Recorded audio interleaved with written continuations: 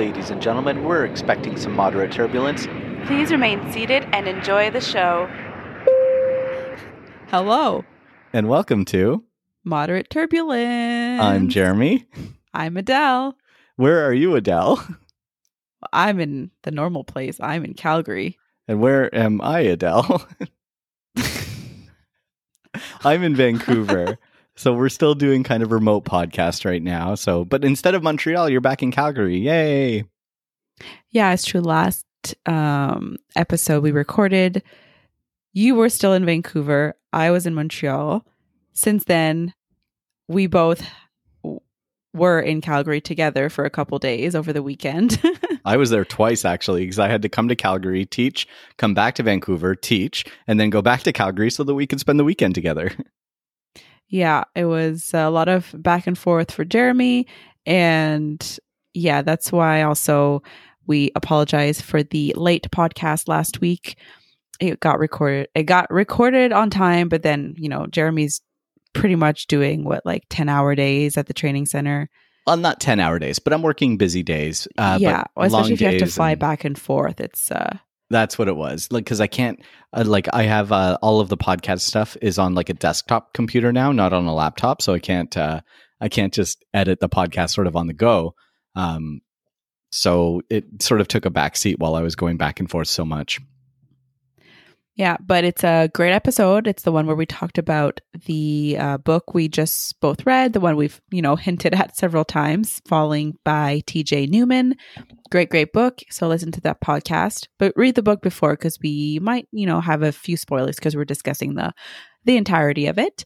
But yeah, so we're trying to get this recorded and released on time. But of course, with both of us getting back into the swing of things, we might have, a bit of adjustment period. So bear with us. We are going to try our best. But once in a while, it can come a little late until we get, our footing with both of us back in the skies and, doing this remotely, and you're working for full time.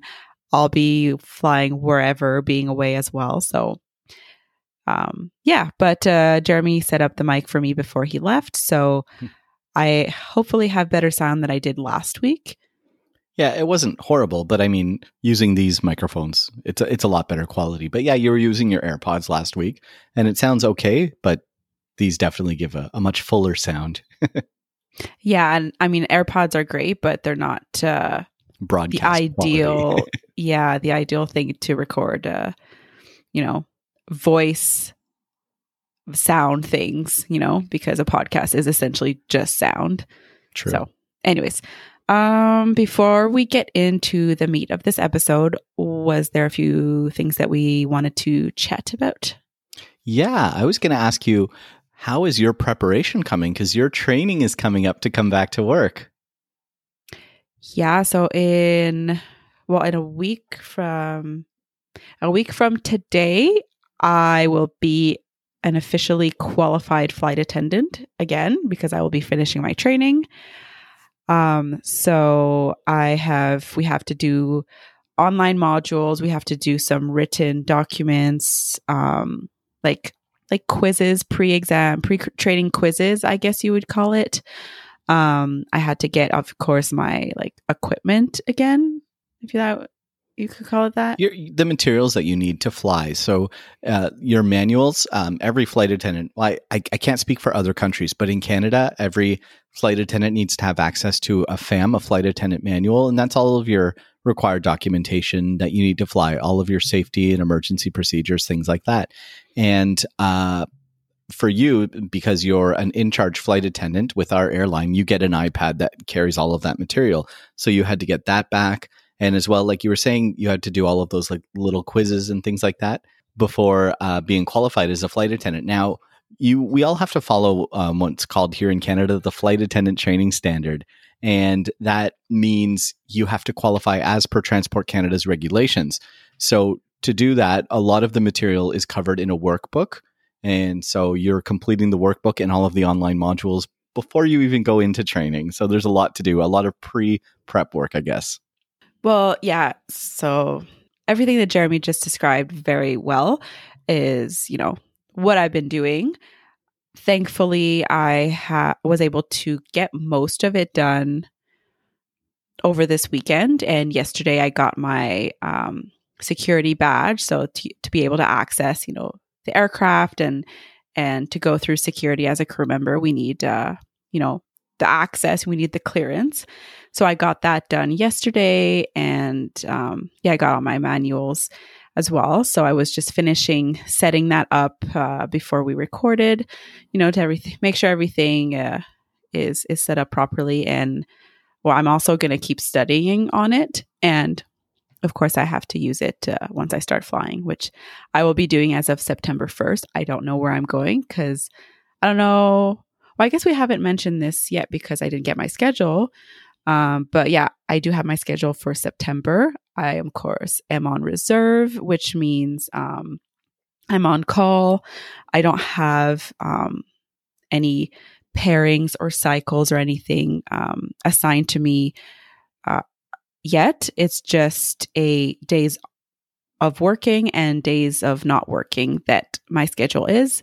And so as of September 1st, I am working for 7 days straight, which will be interesting. We will definitely keep you posted on what happens to me for 7 days. I'm expecting to work those full 7 days and also be away from home for 7 days.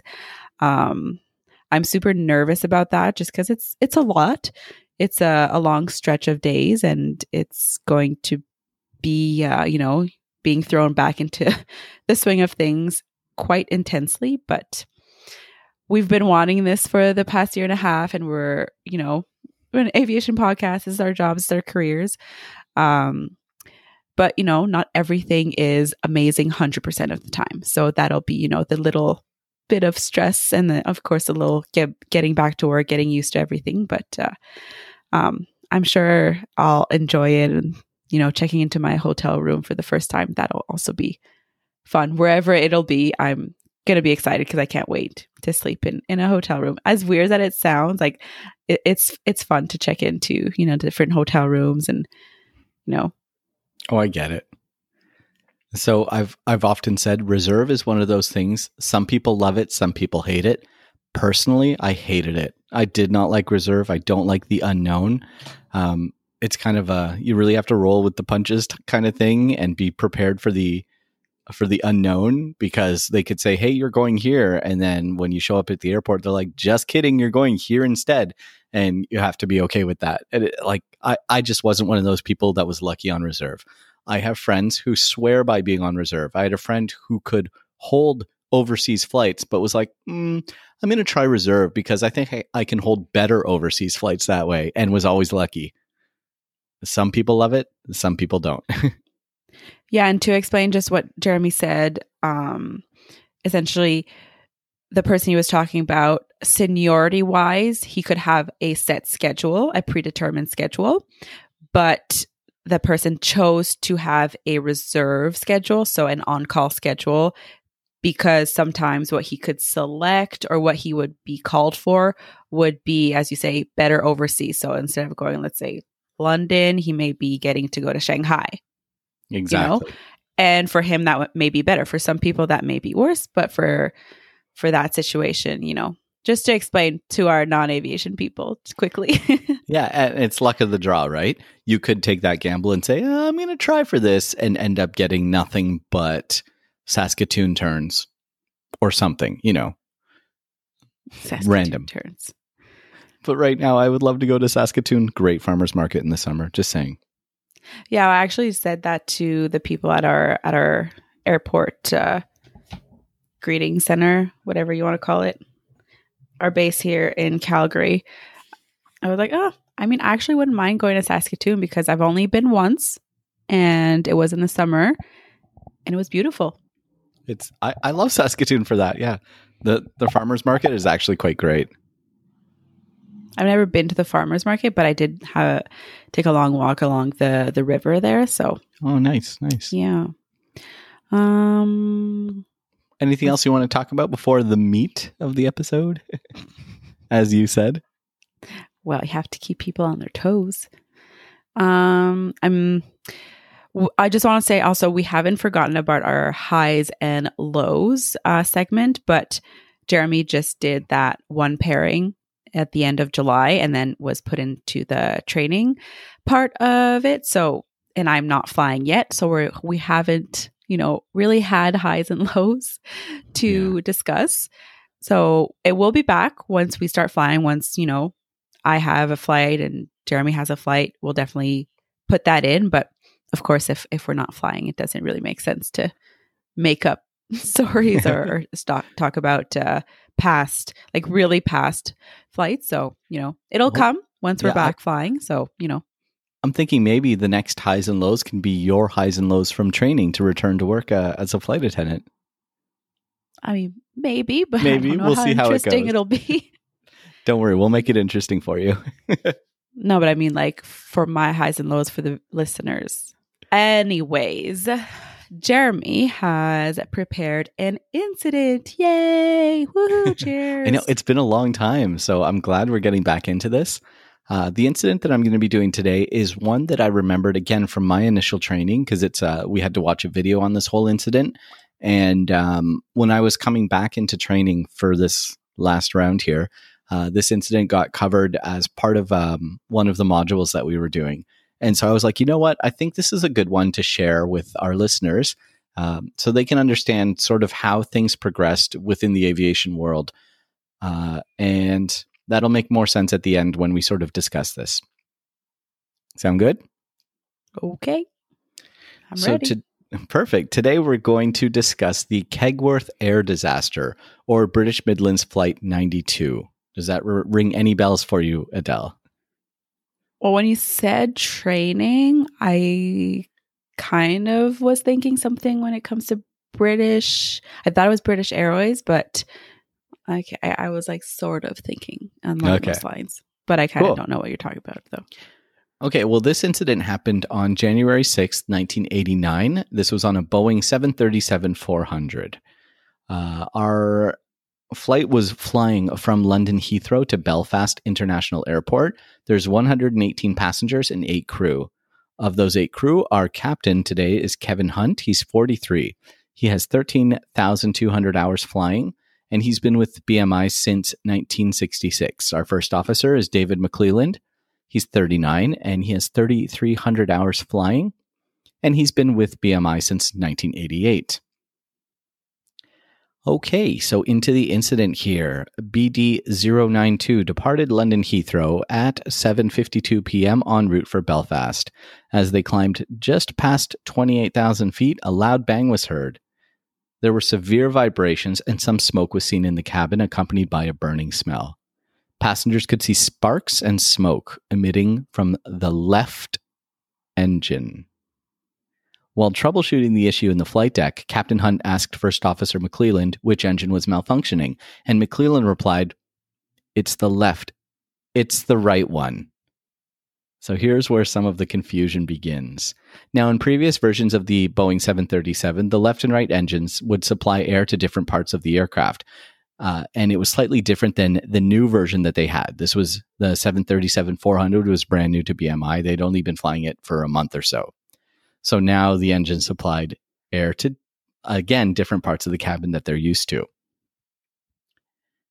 So because they believed that the right engine was the one malfunctioning, they reduced thrust. The vibrations ceased and the smoke seemed to dissipate. So eventually the right engine was shut down and they continued with only the left engine, the damaged engine, which was providing thrust. So they diverted to East Midlands Airport. On final approach, the pilots attempted to increase thrust in the damaged engine, which ignited a fire, crippling the engine completely. So now both engines are unable to provide any thrust. The aircraft is falling at a dangerous rate. It's not able to make it to the runway.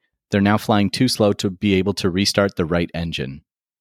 The captain makes the announcement, "Prepare for crash landing," about 10 seconds before the tail and the main landing gear strike the ground just short of the very busy M1 motorway. The aircraft then bounced, clips a few trees and a lamppost before coming to a rest on the other side of the motorway. The aircraft is now broken apart into 3 large pieces. Of the 118 passengers on board, there were 47 fatalities. All 8 crew members survived, and miraculously, there were no casualties on the ground. The cause of the malfunction of the engine was determined to be metal fatigue from a fan blade, which then broke off. The cause of the accident was due to the incorrect engine being shut down. One of the major takeaways from this incident was the adoption of CRM. What does CRM stand for, Adele? Crew Resource Management. Excellent. And back me up on this one here. So nowadays, during briefings, and this is between the pilots and the in-charge flight attendant, you're often going to hear pilots say things like, you, the cabin crew, you're the eyes and ears of the aircraft, so let us know if something doesn't seem right. Have you ever heard something along those lines? Of course, pretty much every flight. There you go. Now, during this incident, the captain had made an announcement explaining that the right engine was shut down after a malfunction. None of the passengers brought this to the attention of the cabin crew. The cabin crew at this point were tending to other duties, subsequently did not hear the public address announcement. So nowadays, a full briefing would occur between the pilots and the in-charge flight attendant, thus mitigating an incident such as this to occur again. So we're just going to discuss sort of today's procedures on how we deal with an incident. So if there's something that's going very wrong on the aircraft, and now we have to make some sort of emergency landing, we do what's called a cabin prep. Okay, so the pilots tell the in-charge flight attendant, hey, something's going on. We need to prepare the cabin in case there's some sort of malfunction and we crash. I say crash in quotes because we never really say crash on board the aircraft. So we have procedure set in place where the pilots call the in-charge to the flight deck for this briefing. Then the in-charge takes down all the information and then passes it on to the rest of the cabin crew. And then we thus have a briefing, prepare the cabin, and all of that. Now, if those procedures were in place during the incident that we just described, I think we would have mitigated many things because the pilots would have been like, yeah, the right engine, yada, yada, yada. And the flight attendants could have been like, we actually just saw flames and sparks and fire shooting out of the left engine. So why are you shutting down the right engine? And thus you could have a little crew resource management, figure out what's actually going on, and then take care of the issue at hand. Does that sound right? Yeah, exactly. So what do you think of this incident? Well, you mentioned this, was it the first officer who said left, right? Yeah, he said it's the right engine. Like, so he was hesitant. He didn't seem sure about where the problem was coming from. So like that right away should have just been an indication of, okay, you should figure it out. Okay, yeah, maybe ask the crew because they have the windows to see, or I don't know. It's just it's crazy to think about. Obviously, there's not much time when it comes to those situations. Like everything has to just happen right away, and you have to make split second decisions. But if you're unsure about which side of the aircraft is actually damaged, like you need to use your crew. Exactly. It's not just the pilots that are on board. Yeah, they're flying the aircraft, but if there's flight attendants in the back, they might have more information as well. Yeah, and again, that's why we do things in our briefings, and that's why you'll hear pilots say things like, you're the eyes and ears in the back, or you're the eyes and ears of the cabin or of the plane or whatnot, because, in your flight deck, you've got your window and you can see forward. You can't see very, very much behind you. Mm-hmm. But it's also interesting that no flight attendants communicated forward to say, oh, hey, by the way, there's flames in the left engine. Exactly. And I mean, again, that's another thing we have nowadays, even during engine startup. If we see flames persisting longer than a certain amount of time, or if flames are coming out of different parts of the engine that they're not supposed to, we're supposed to report that right away to the flight deck. And that's during engine startup. Because it's normal to see some flames come out the back of the engine, but we don't want them there too long. Yeah, exactly. And that's part of our training every year. We always go over that, to reiterate, hey, if you see this, report it right away. Tell someone.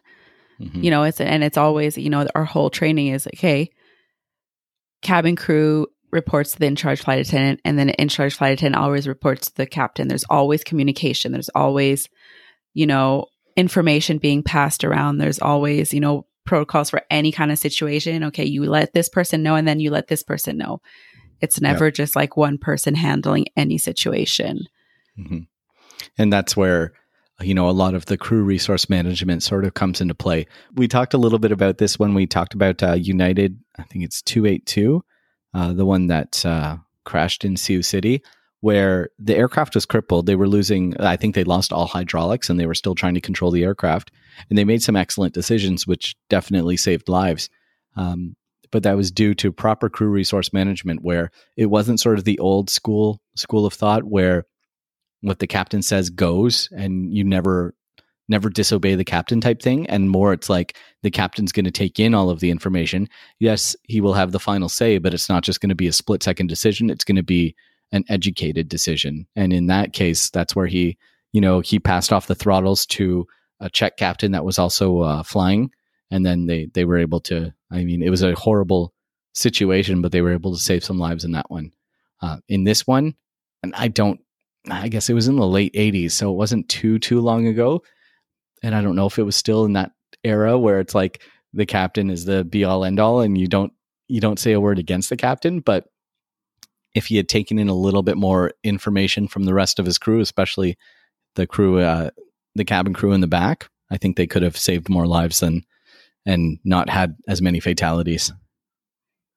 Yeah. And, like you said, that's why we use this example for training. And that's why every incident we always talk about, there's little things that come out of each incident and things change in the aviation world after that.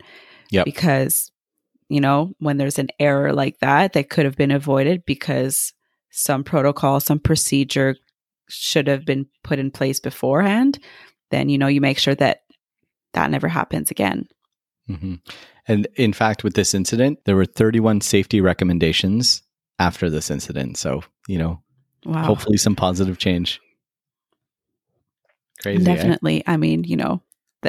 I could just from, our little discussion, I could pick if that happened on one of our flights, there would be the cabin crew in the back, the flight crew in the front. Everybody would be working. Everybody would be communicating. There'd be prep going on both sides of the flight deck door, and everybody would be like all hands on deck working together for that. It sounds like the cabin crew was still just doing their regular jobs, but if they had no information from the flight crew, like what are they supposed to do? Yeah. But they could have also communicated what they saw, if they saw anything. We're assuming here, but or like the passengers might have seen something. Like it's just like, yeah. Do you remember this one from initial training? Sounds familiar, but we see videos like every year when we do our annual training. We get to watch videos, and we basically, as part of our annual training, we go over like at least one incident every year. So it's good. And there's lots of them over the years. Well, I think that pretty much wraps up this week's episode. Yeah. I hope you all enjoyed the return of incidents. Yeah, there will be more. Don't you worry. Yeah, but like I mentioned before we got recalled, I think it'll be a bit weirder to talk about, flight incidents when we're actually flying actively on our day-to-day lives. But we'll keep doing them, but it'll be weirder. Yeah. Well, I'm that weird guy who I used to watch Mayday and those shows when I was on layovers. Ooh, let's watch all these television shows about plane crashes, because I'm that weird guy. Let's be honest. Well, yeah, but when we prepare incidents, we also do extra research and then we talk about it, and it's like, anyways, it's a lot, but we'll make it work, and we'll just make sure that it doesn't happen on any of our flights. Yay! I'm all up for that. Oh, wait, that sounded bad. Yay! I'm all about not having incidents on my flights. Weirdo. Any hoosers. Remember that if you're out there flying as a passenger, you got to make sure you're always nice to your flight attendants, because they might have to save your butt one day. Bye, everybody. Goodbye. Where's Roxy? She's probably on the couch. Okay, bye, everyone. Bye. Thanks for listening. Don't forget to rate and review wherever you listen to podcasts.